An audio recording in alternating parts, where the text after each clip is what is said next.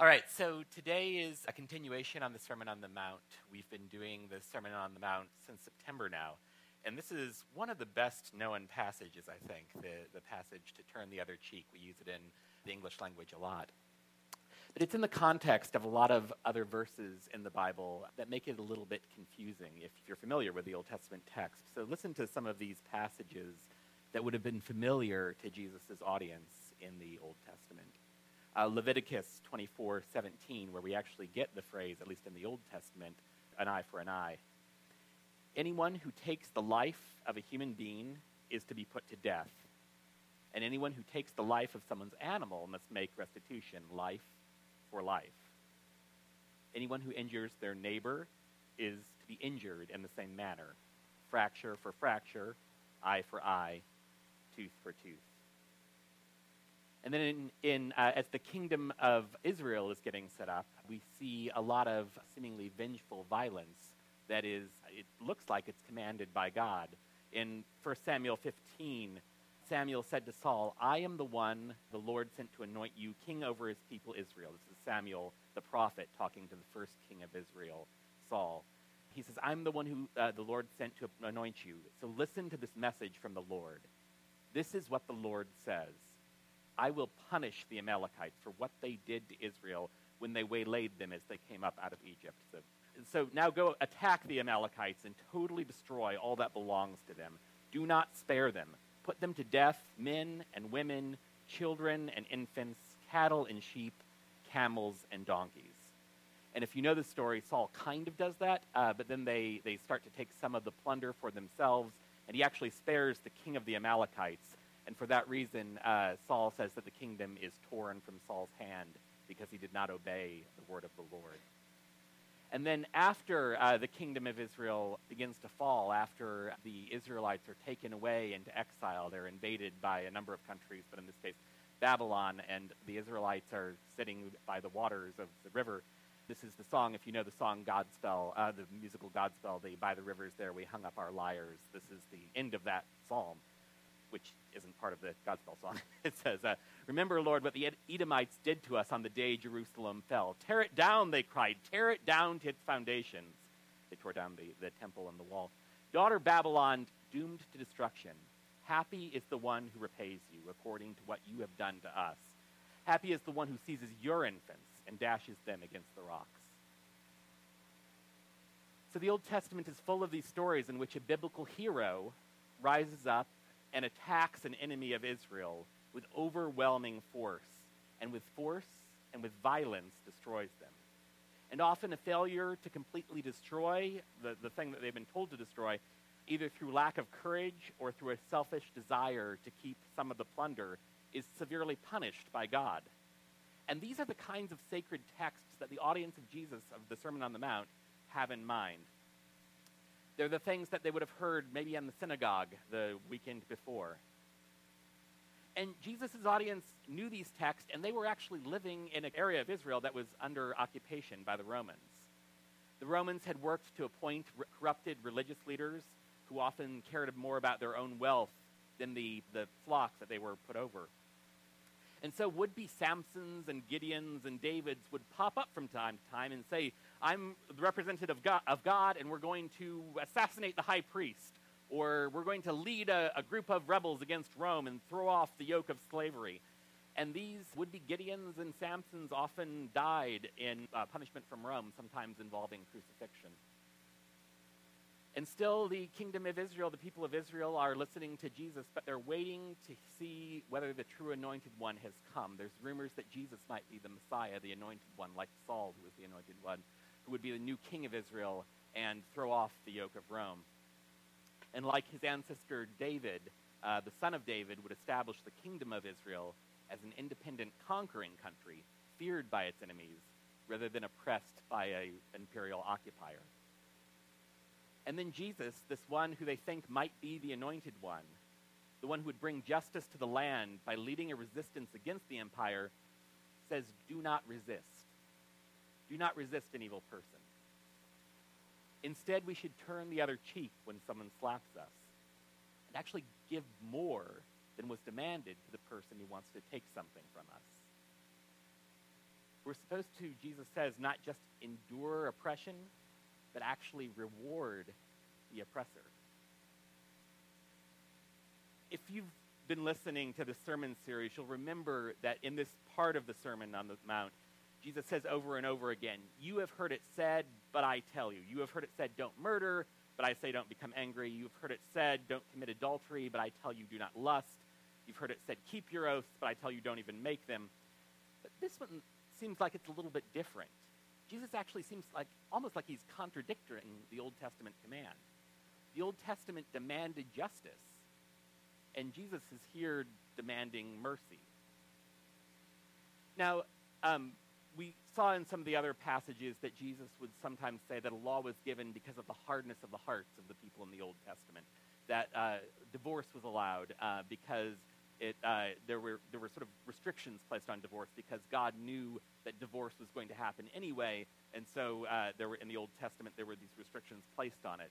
And this is maybe sort of what's happening here. Scholars of legal history will point that actually even before the eye for an eye passage in Leviticus, the Hammurabi Code included the eye for an eye language that placed limits on what retribution a wronged person could take.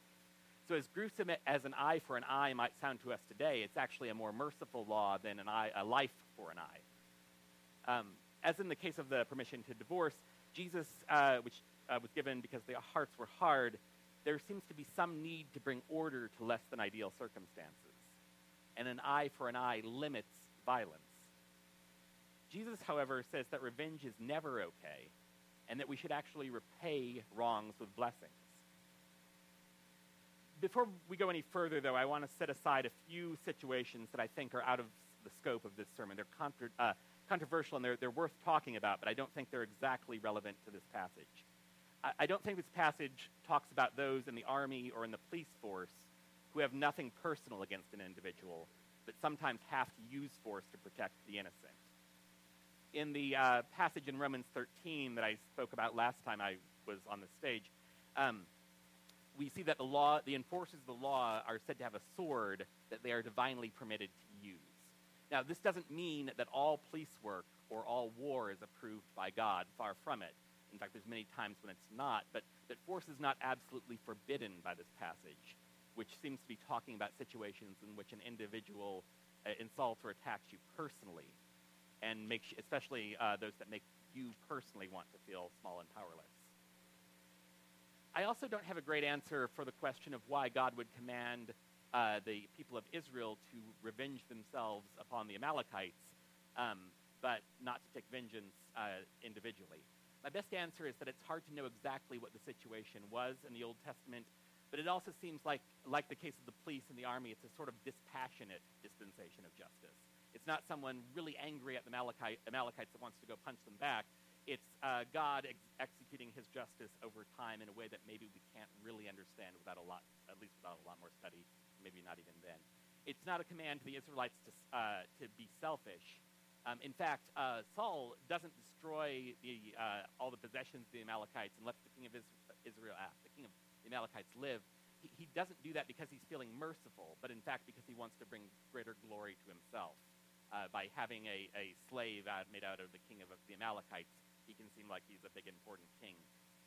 But actually, he doesn't have any compunctions, it seems, about killing the weak and the poor. The passage says that he kills those that were of no importance, according to him. I also don't think the passage means that those who are victimized must stay in the position where they're forced to accept abuse continually. Paul told the slaves in his first letter to Corinth that they should take an opportunity to gain their freedom if they can, and I think the same applies to those who are in abusive relationships.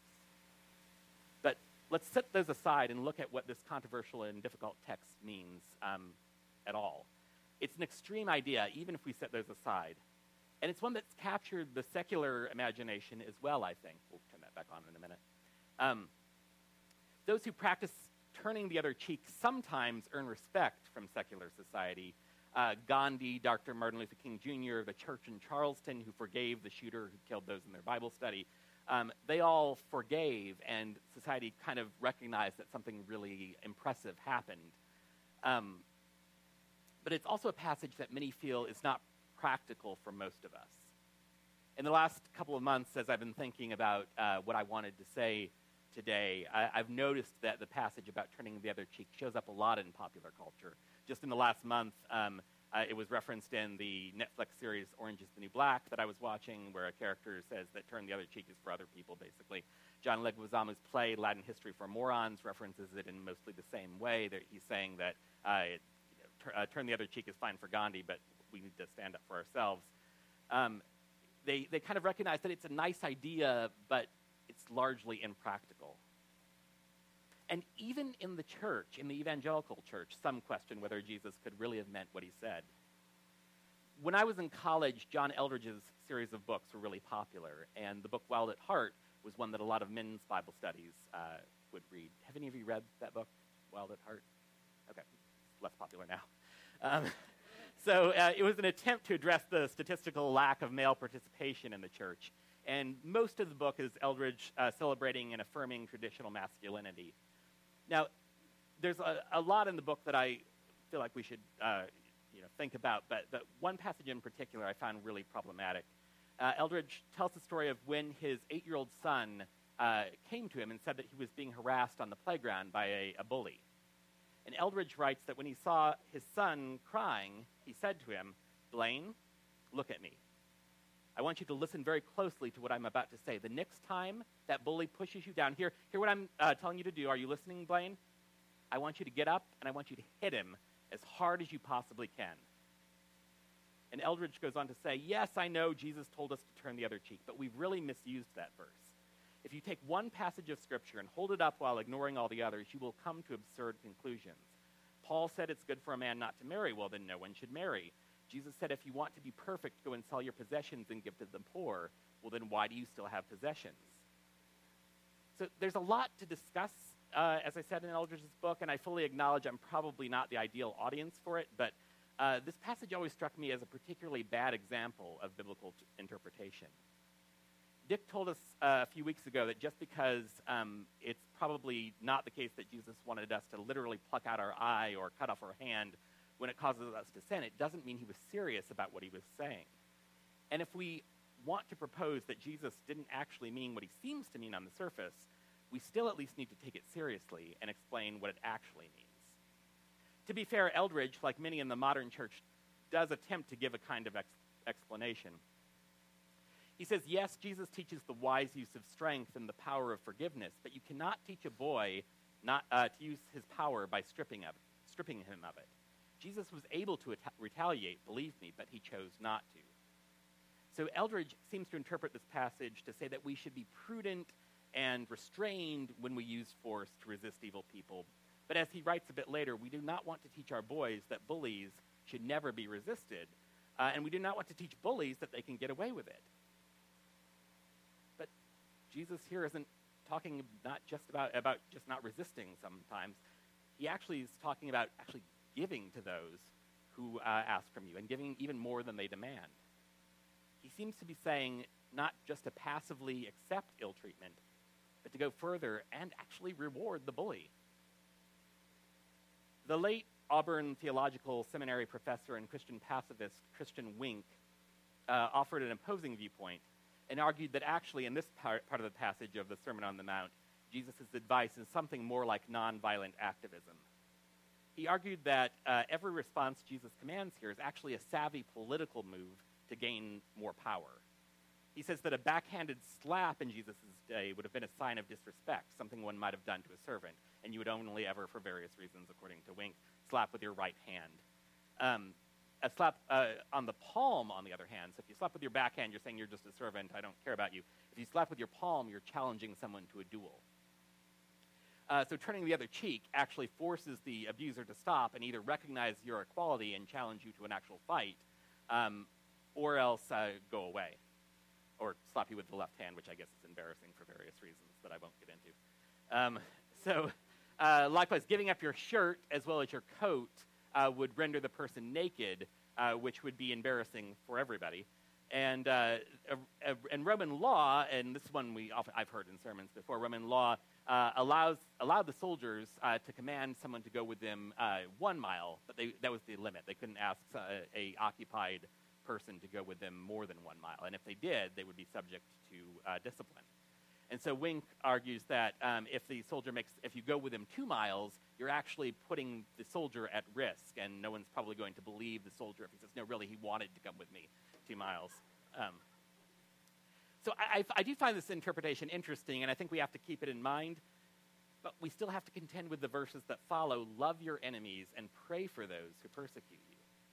So yeah, it could be that Jesus is offering a kind of manual for passive or for nonviolent resistance, but he's also saying we have to love the soldier and the person that slaps us and the person that wants to take our coat. Now, some political activists will insist that this nonviolent reaction is actually more effective than fighting evil with violent revenge. And they'll point to the effectiveness of the nonviolent civil rights movements and argue that Jesus' advice is not just spiritual advice, but advice that actually works well for keeping the peace. And there's some evidence of this on the macro scale of social movements.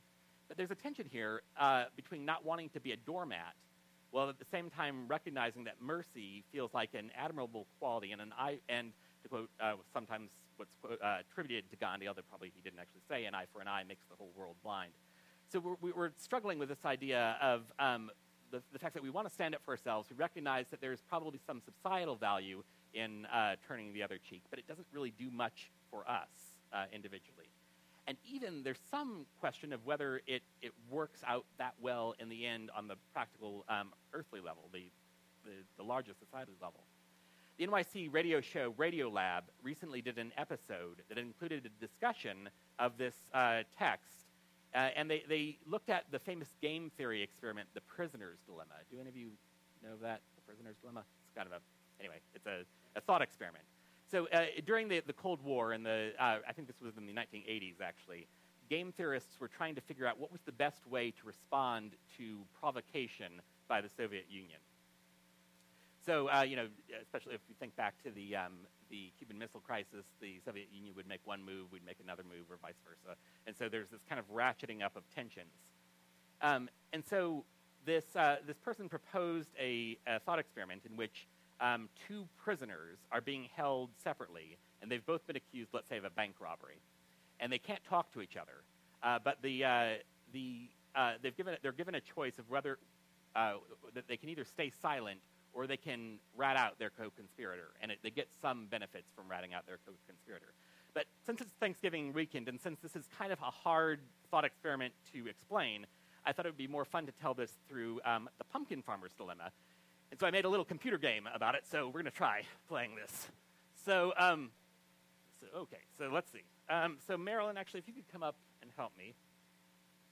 It turns out that our wireless here at the church, the public wireless, is much more secure than I thought it would be. So that's good for us generally, but bad for my computer game today. But we're going to switch over, and we're going to try to play this together, Marilyn and I. So in an ideal world, we would actually play this on our phones, and someone else could play with me, but we're going to just try to do it up here. Okay, so the idea here is that we imagine that there's 2 pumpkin farmers. And we both, the pumpkin farmer on the left is here, and this is me, and then Marilyn is another pumpkin farmer. And so we don't like each other very much, these 2 pumpkin farmers. We're from rival pumpkin farms. But sometimes we're inclined to be merciful. So each night, I can make a choice of whether I want to go out and smash a couple of Marilyn's pumpkins in her pumpkin farm, or I can make her a pie. Now, if I make her a pie, I've used one of my pumpkins, right? So I'm going to actually make Marilyn a pie in this first night. There, good. Okay, so there I made her a pie. Okay, so Marilyn is going to, in response, make me a pie. Okay, so you see we've both used up one of our pumpkins. Okay, so then the next night, I'm going to go out and smash Marilyn's pumpkins. Okay, but Marilyn is still going to be nice to me, and she's going to make me a pie. Okay, so I didn't use any pumpkins, because I didn't make Marilyn a pie even this time. I just went out and smashed pumpkins. But Marilyn lost 4 of her pumpkins, because that's how many I can smash in a night. And she actually lost 1 more because she made me a pie. Okay, but now she's mad, and we're both mad at each other, so I'm going to go out and smash her pumpkins, and she's going to smash my pumpkins this time. Okay, so this time we both lost 2 pumpkins. Does the game make sense? No, so So if you smash a pumpkin, if you smash your enemy's pumpkin, you smash 2 of their pumpkins. They can also smash 2 of your pumpkins. If you make them a pie, you lose a pie. You lose a pumpkin. But if you smash pumpkins, if you smash pumpkins and they don't smash yours, you don't lose anything and they lose a lot. Follow? Okay, good. So the question is, what is the smartest thing to do? It turns out if you don't know your opponent at all, the best thing to do is to go out and smash pumpkins. Because in that case, both the worst case and the best case scenario are ideal for you. If the ideal case scenario is you go out and smash pumpkins and they make you a pie, you've not lost anything and they've really been hurt that move. The worst case scenario is that you both smash each other's pumpkins, and so you've kind of restored equilibrium. You've both gone down the same number of pumpkins. So that works if you're just playing the game once. But if you're playing the game over and over and over again, there's some different strategies that come into play. And so apparently in the 1980s, there was a social theorist whose name was Richard Axelrod, and he organized a tournament in which people wrote computer programs to play the Pumpkin Farmer's Dilemma. And so they would come up with strategies, and each person would submit their computer program, and they'd play against other computer programs. And to make a long story short, it turned out that the algorithm that won was the algorithm that said, begin by being nice. Begin by playing make the pumpkin pie, essentially. And then just do whatever your opponent did on the last move. So if your opponent on the last move smashed your pumpkins, you smash their pumpkins. If they're nice to you, you be nice to them, and so on. So it essentially begins by being nice and then an eye for an eye. So your default state is be nice, and then if someone's mean to you, you attack them. But don't begin by being the aggressor. And this won the first round of the game. But then they let the winners of the tournament continue to play against each other. And the problem is that if you run into a program that's always being mean and begins by being mean, and then you run into that, your nice eye for an eye algorithm runs into that algorithm, you kind of wipe each other out because it's constantly attacking each other. So what they discovered is that actually the really best way to do it is to play the eye for an eye, but occasionally throw in mercy. And that mercy will get you out of the loop where you are in a self-destructive spiral. So I think that this is actually pretty much the way that most of us would describe a decent human being. It's someone that begins with kindness. They're not out to get anybody. And if they're attacked, they'll stand up for themselves. But they won't always stand up for themselves. They'll, in the words of John Eldridge, exercise restraint. They'll be nice some of the time, even when they're attacked. But they won't just let themselves be a doormat. And that's the approach, actually, that's been proven to win the game over time. So the Sermon on the Mount, despite what some pacifists say, is not actually the best strategy to win the game of life. Practicing the other cheek can occasionally, in the right community, be a redemptive influence, but it's not guaranteed. And over time, you're going to find out that you're taken advantage of, and you'll lose the game. It leads to death, even death on a cross. But Paul told the church in Corinth that if it's only in this life that we have hope in Christ, we are the most pitied of all people. There is a way in which the way of Jesus, the Sermon on the Mount, can begin to redeem and usher in the kingdom of God on earth as it is in heaven. But it's a way of life that's foolishness if we have no faith in the world to come. One of my favorite psalms is Psalm 73. It's written by the psalmist Asaph, who is writing probably after the destruction of Jerusalem by the Babylonians. And he wrote a psalm that I find I think, helps me think about this issue. David had written in Psalm 24, "Who may ascend into the mountain of the Lord? Who may stand in his holy place? The one who has clean hands and a pure heart." So he's issuing this idea of, by living with a pure heart, you can ascend to the hill of the Lord, and you're generally going to be happy. And Asaph writes, "God is so good to Israel, to those whose hearts are pure." He begins with that supposition. And then he says, "But I almost slept and lost my balance. I almost fell into sin because I saw that wicked people were successful. And I became jealous of those proud people. They are healthy. They don't have to struggle to survive. They don't have to suffer like the rest of us. They don't have troubles like other people's. They are so proud and hateful. They're as easy to see as the jewels and the fancy clothes they wear. If they see something they like, they go and take it. They do whatever they want. They make fun of others, and they say cruel things about them. In their pride, they make plans to hurt people. They think they are gods. They think they're the rulers of the earth, and even God's people turn to them. and they do what they say. Those evil people say, God does not know what we're doing. God Most High does not know. Those proud people are wicked, but they are rich, and they're getting richer. Clearly, then I gain nothing from keeping my thoughts pure. What good is it to keep myself from sin? God, I suffer all day long, and you punish me every morning. I wanted to tell others these things, but that would have made me a traitor to your people. I tried hard to understand all this, but it was too hard for me. But then, God, I went to your temple, and I understood what will happen to the wicked. Clearly, you've put them in danger. You've made it easy for them to fall and to be destroyed. Trouble can come suddenly, and they will be ruined.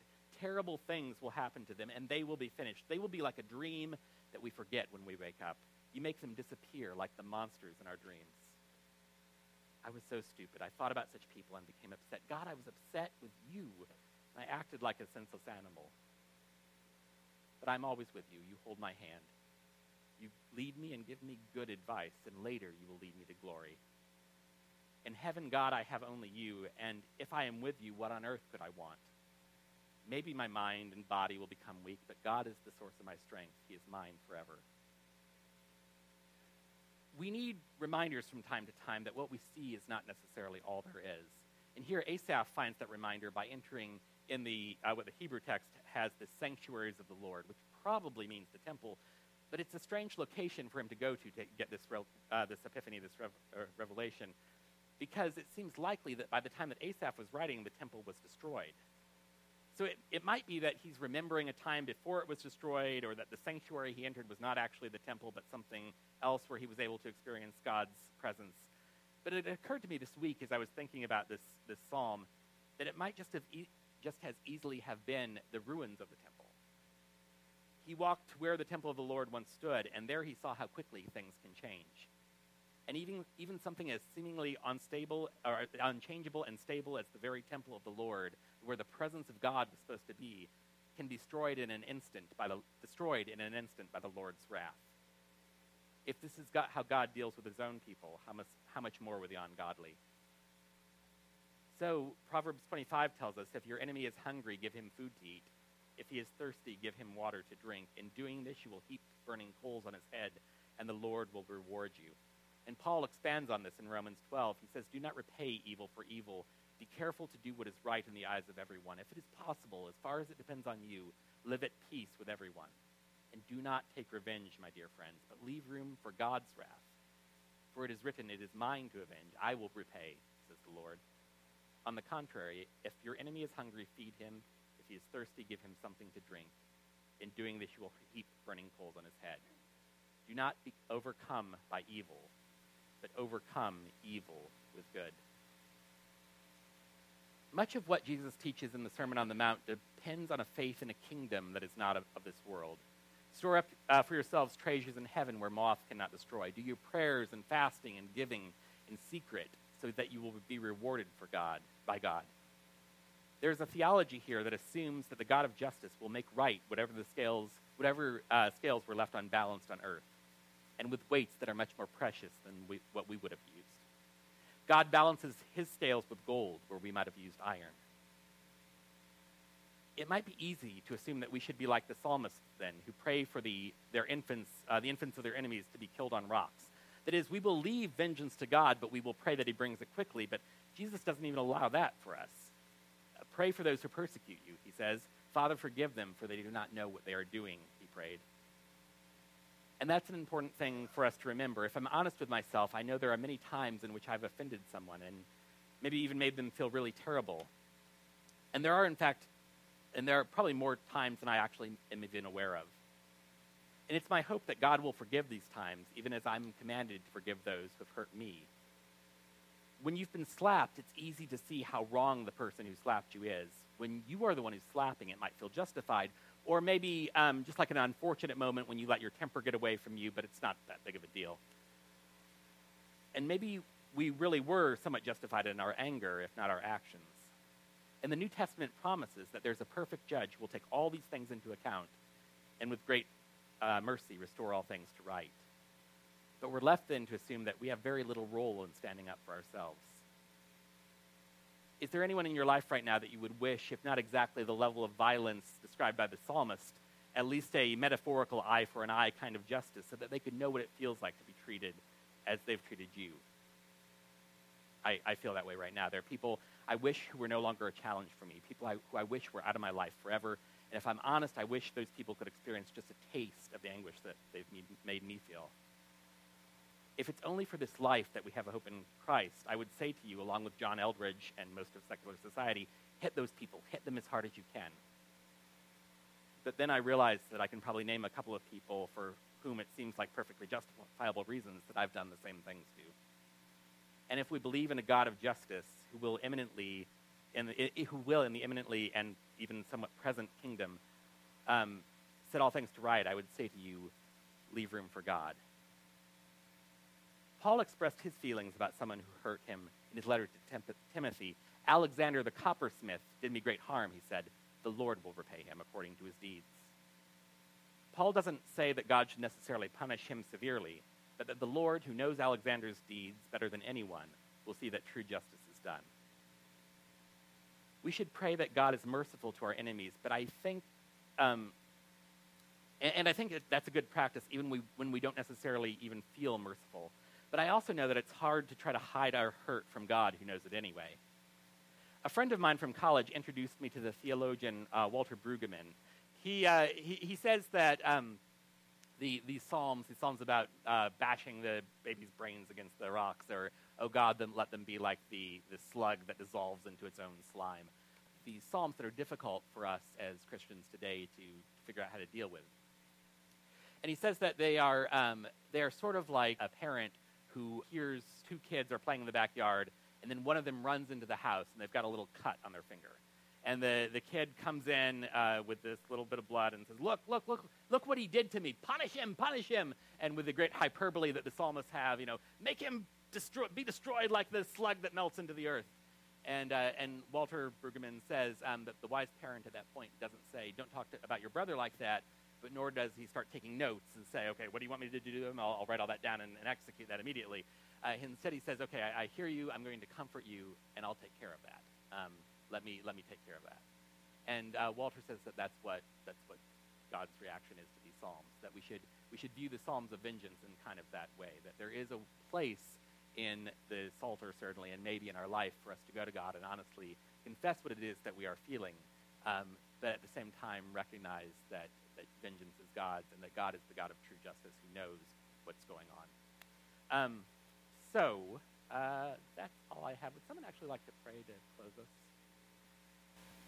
We thank you for provoking us to think about it and to seek your wisdom about it. We pray, Lord, that you would help us to go forth every time we look at your word and think about it and hear it spoken about, to remember it.